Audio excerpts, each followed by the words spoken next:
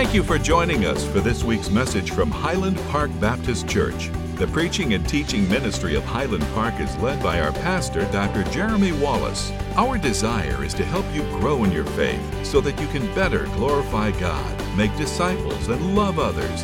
To learn more, visit us at hpbc.church. Now, here's this week's message. All right. As you know, we are going through a study on cults and world religions, and basically what we are doing is just an overview. So I think it's probably important for me to say I'm not an expert on this. All right? I don't know everything there is to know. There's going to be questions that you have, quite honestly, that I don't know the answer to. And so just lay that out there. But what we're trying to do, two things, is learn a little bit more about some of these other cults and world religions. But then probably even more importantly than that is to become more grounded in what we believe. So as we see what these other groups are believing, to be able to then compare that to what we believe the Bible teaches, it's going to help us become more grounded. Now, tonight the topic is Islam. I have a translation of the Quran if anyone would like to look through it later.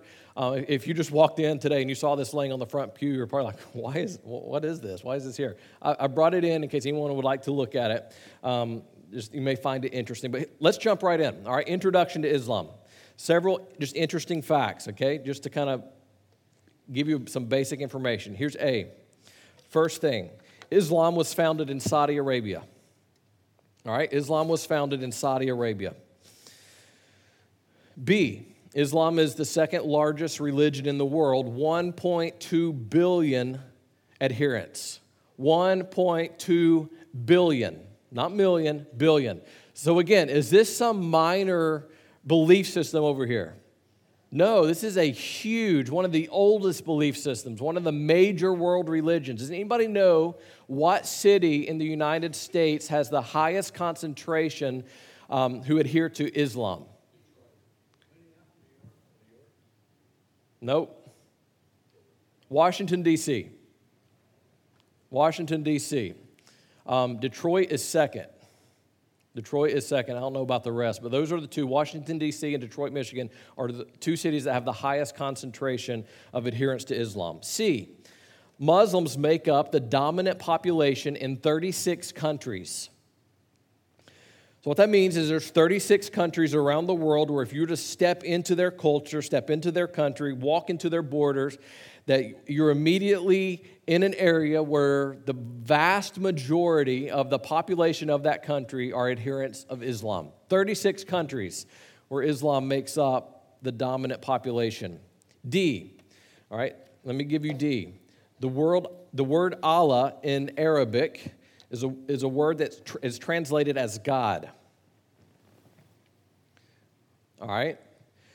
So here's why this is not meaning to be controversial, but we need to talk about this for a second. So if you are a missionary and you walk into a Muslim country and they ask you, do you worship Allah?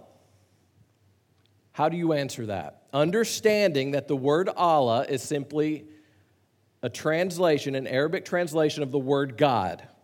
So they're asking you, do you worship God? Do you worship Allah? In their language, they say, do you worship Allah? How do you answer that?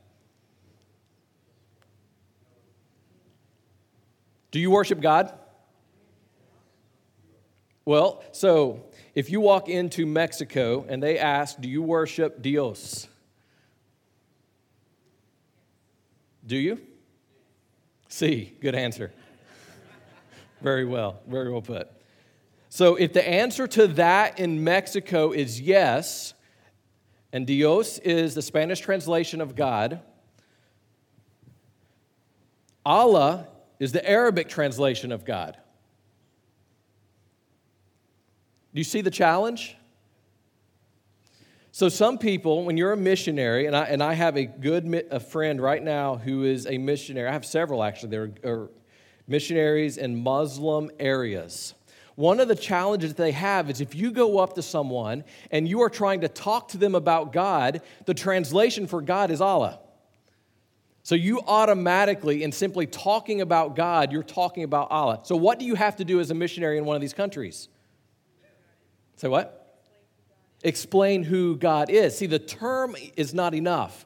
So even, let's go back to Mexico for a second. Even in Mexico, when you go in and you're talking about God in the Mexican culture, you still have to define your terms. You cannot assume that simply because you mention the word God, that everyone's going to be talking about the same thing. I mean, this is the same thing in Church Plant. You go to Mount Pleasant, you go anywhere in Charleston, you mention the word God, you cannot assume that they understand what you're talking about or that they are thinking the same thing you're thinking. You may be thinking one thing about when you say the word God, they may be thinking something else when they say the word God. So sometimes, the reason I wanted to pause here just for a second is if you go into an area and you hear someone say the word Allah, that is no guarantee that they are an adherent to Islam. Does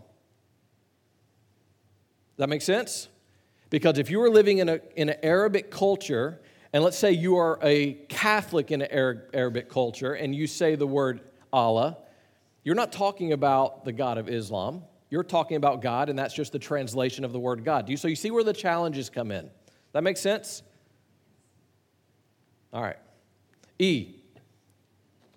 Islam is a word meaning self-surrender to Allah as revealed through Muhammad. So we've gone through Hinduism, we've gone through Buddhism, and quite honestly, Islam is easier to study than Hinduism and Buddhism because there are a lot more similarities in the belief system.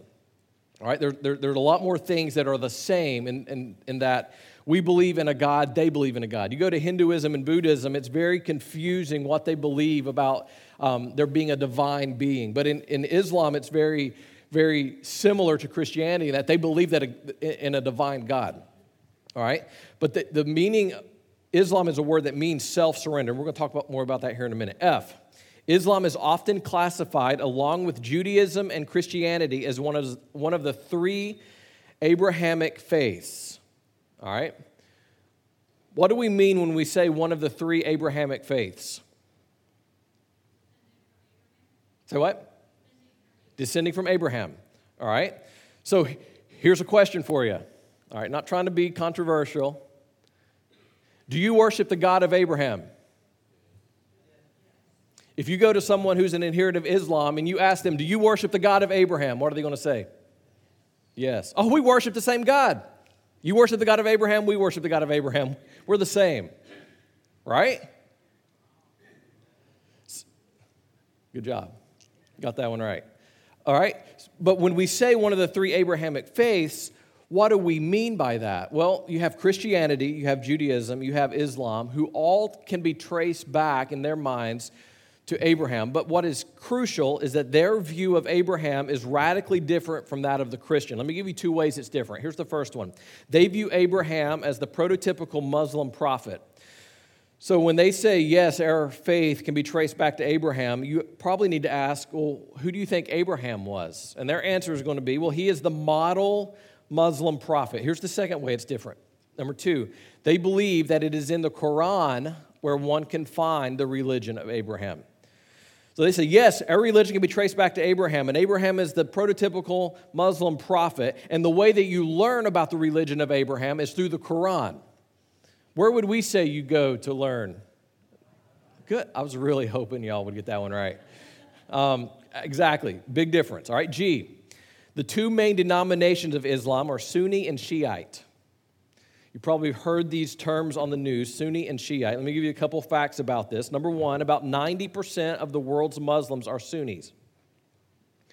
All right, about 90% of the world's Muslims are Sunnis. Number two, Islamic violence flows from the Shiite denomination. All right, now this leads to H, which is an important term or important point. Most Muslims do not support terrorism. All right, now we're going to get into in another week the Quran and the teachings of the Quran, and we'll dive into this a little bit more. But Howard, you spent quite a bit of time, and you have experience talking with them, and we've talked a lot about this, and this is the reality. Sometimes when you just listen to the news, you don't get the whole picture. Y'all are shocked by that, I know. It's like, what? But understand that most Muslims do not support terrorism. Women are treated differently in various countries. And what I'm talking about is Muslim countries. Women are treated differently depending upon how radical they are, how closely they adhere to even under the umbrella of Islam, you have conservative and liberal. Under every belief system, you have conservative and you have liberal. All right, under the umbrella of Islam, you have conservative and you have liberal. So there's certain countries, while they may have the title of adhering to Islam, they may not be as conservative or as traditionally Islamic as some of the other countries are. And so that's why even in the past couple of weeks, one country voted to allow women to start driving. In other countries, that happened a long time ago. So depending on where you are in the world, depending on what Islamic country you are in, women are going to be treated differently. My sister recently was in Turkey on a mission trip. Her and her husband and actually a group from their church was in Turkey. How would you like to go to Turkey? No? Oh, let's do it. You want to go? He's having a baby. He can't go. She's having a baby. We're good. But they went on one of the biggest festivals in the Muslim calendar. They went to the top or the largest mosque in all of Turkey. And they stood there, and she had to have the head covering on and everything, and they stood there, and all they were doing is just watching all of the people come in at the hour of prayer during this holy day of Islam, and hundreds. She said they were in the courtyard of the mosque, and the people started coming in and laying down their mats and getting on their knees and getting ready to pray. And they said they got so many people that they did not want to be the only people in there who weren't bowing down and praying. So they left back out into the city square. But they stood there and watched hundreds of people come in into this one area. What do you think when you hear that? All right. So what? Dedicated. What else? It's heartbreaking. And that was the takeaway from my sister and her husband on this mission trip is you have all of these people, 1.2 billion people who need Jesus. Who need Jesus.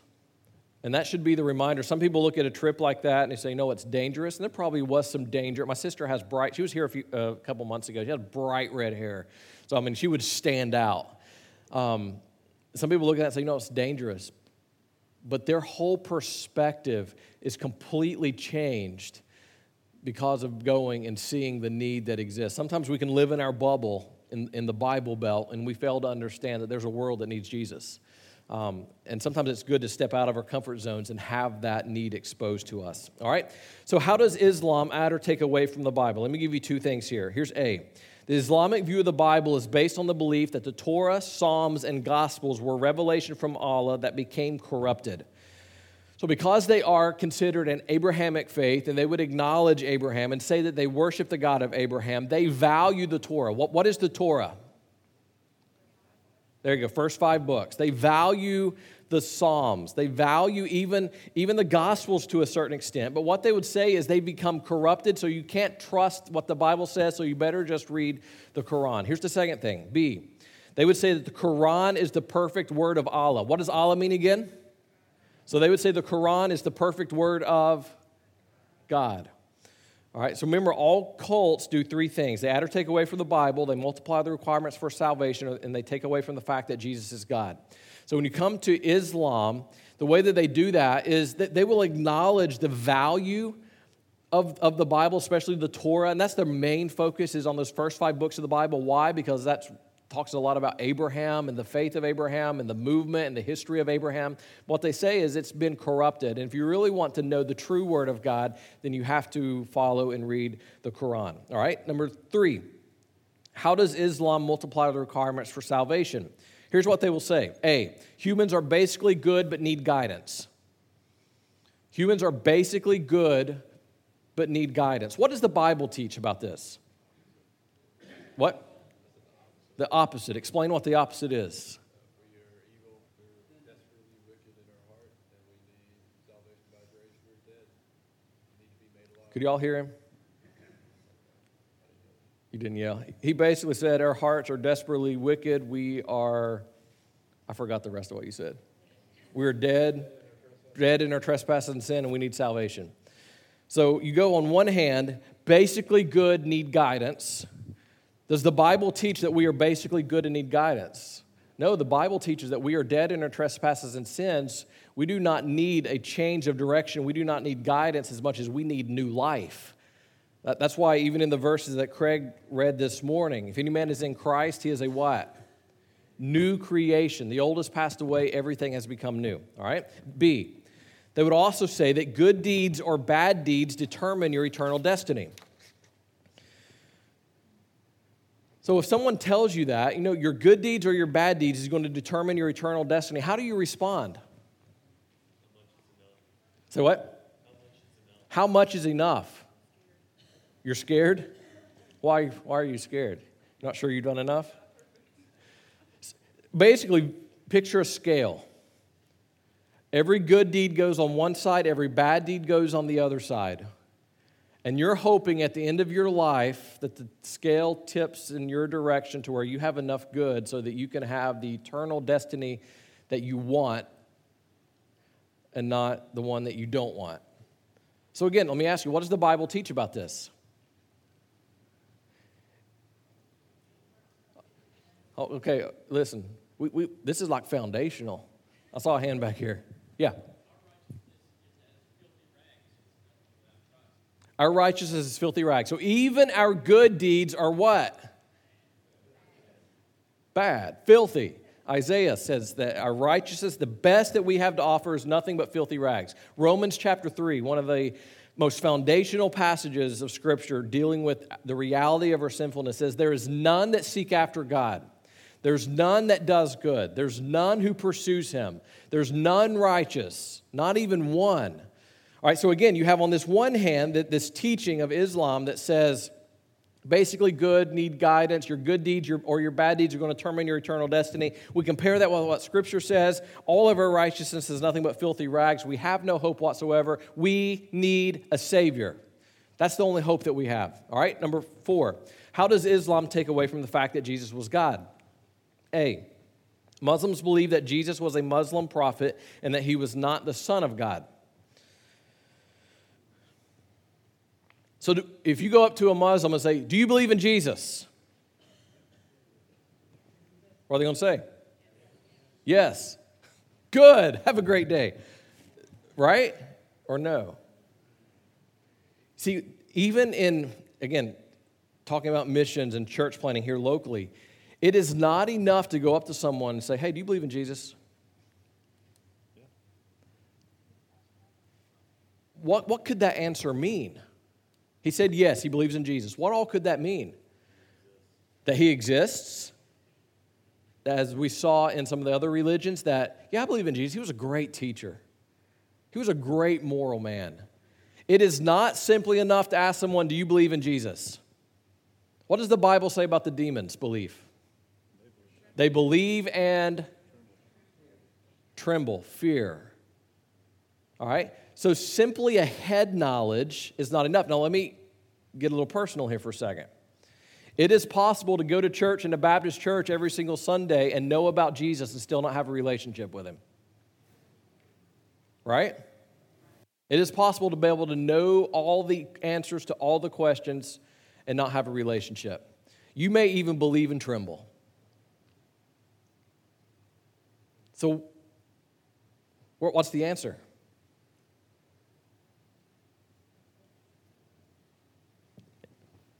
You can answer. Personal relationship. So is it about religion? There are a lot of religious people in the world. It's not about religion. Is it about head knowledge? No. Head knowledge may be good. So what is it about? It's about heart transformation. It's about having a personal relationship that transforms you. All right? B, they would say Jesus was never crucified, neither did he die. They would say he basically was caught up, is basically how they would answer. If he didn't die, what happened? They would say he was caught up. All right, let me give you a few other Islamic beliefs and practices, and then we'll be done. And then we're going to, again, next week, we're going to dive into Islam a little bit more, but from the angle of looking at the Quran. So I know this is a little shorter tonight, but we're going to spend kind of 2 weeks on this. So A, the religious duties of Muslims are known as the 5 pillars. All right, you have the 5 pillars of Islam. You may have heard of the 5 pillars. You say, what are they? Here's the first one, Shahada. I practiced that all week. Shahada, all right? This is the declaration that there is no God except Allah and Muhammad is Allah's messenger or his prophet. So when you're talking about the 5 pillars of Islam, the first one that you're going to hear about most often is Shahada. The second is Salat. This is a ritual prayer 5 times a day facing Mecca. You say, when are those 5 times? You see them on your outline. Upon rising at noon, after mid-afternoon, after sunset, and before retiring. So whenever you see pictures on movies or TV shows of people getting out their mat and laying it down and getting on it, this is what they're doing. All right, this is one of the 5 pillars of Islam, getting down and facing Mecca and praying 5 times a day. And if you go to Muslim-controlled countries, there are actually bells that ring that are reminders to pray. But if anyone is a serious adherent of Islam, this is something they are committed to, and they'll stop what they're doing and they will do this. Third is zakat, and this is charity for the poor at 2.5% of capital assets. What? Very specific, it is. But it is adhered to strictly. All right. 4, Sawam. This is fasting from dawn to sunset during the month of Ramadan. Anybody know when the month of Ramadan is? It changes. Good answer. Last year, or this coming year, it is, I think, from June 15th to July 14th. Is that right? And so it's not always, it doesn't align with one of our calendar months, and it changes from year to year somewhat. But this next year, it is mid-June to mid-July. And this is a serious time for Muslims. This is their peak religious month of the year. And so they fast from dawn to sunset. What do they do after sunset? Say what? They eat. Because Howard, where were you when you kind of lived in the middle of this?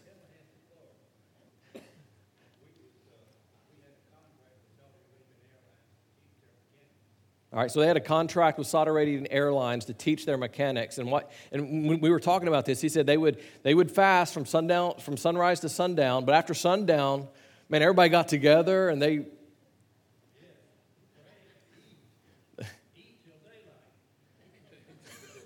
so they would fast from sunrise to sundown, then they would eat from sundown to sunrise.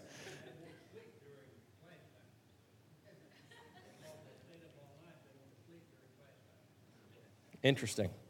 If you want to know more about his experiences, he has some interesting stories. I enjoyed talking about that. The 5th one is a pilgrimage to Mecca at least once in a lifetime, if able. So they make concessions for people who are unable to, but if you're able, one of the things that you need to do during your lifetime, is if you're an adherent of Islam, is to make a pilgrimage to Mecca. B, Sharia. Have you heard of Sharia? Sharia law? Sharia is the moral code and religious law of Islam.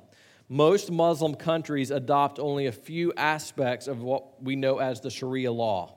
Very few countries actually implement all of the Sharia law strictly 100%, but most of the Muslims, of those 36 Muslim-controlled countries, there's some aspects of Sharia law in their country and in how they operate legally and politically, all right? C, they do not believe in eternal heaven.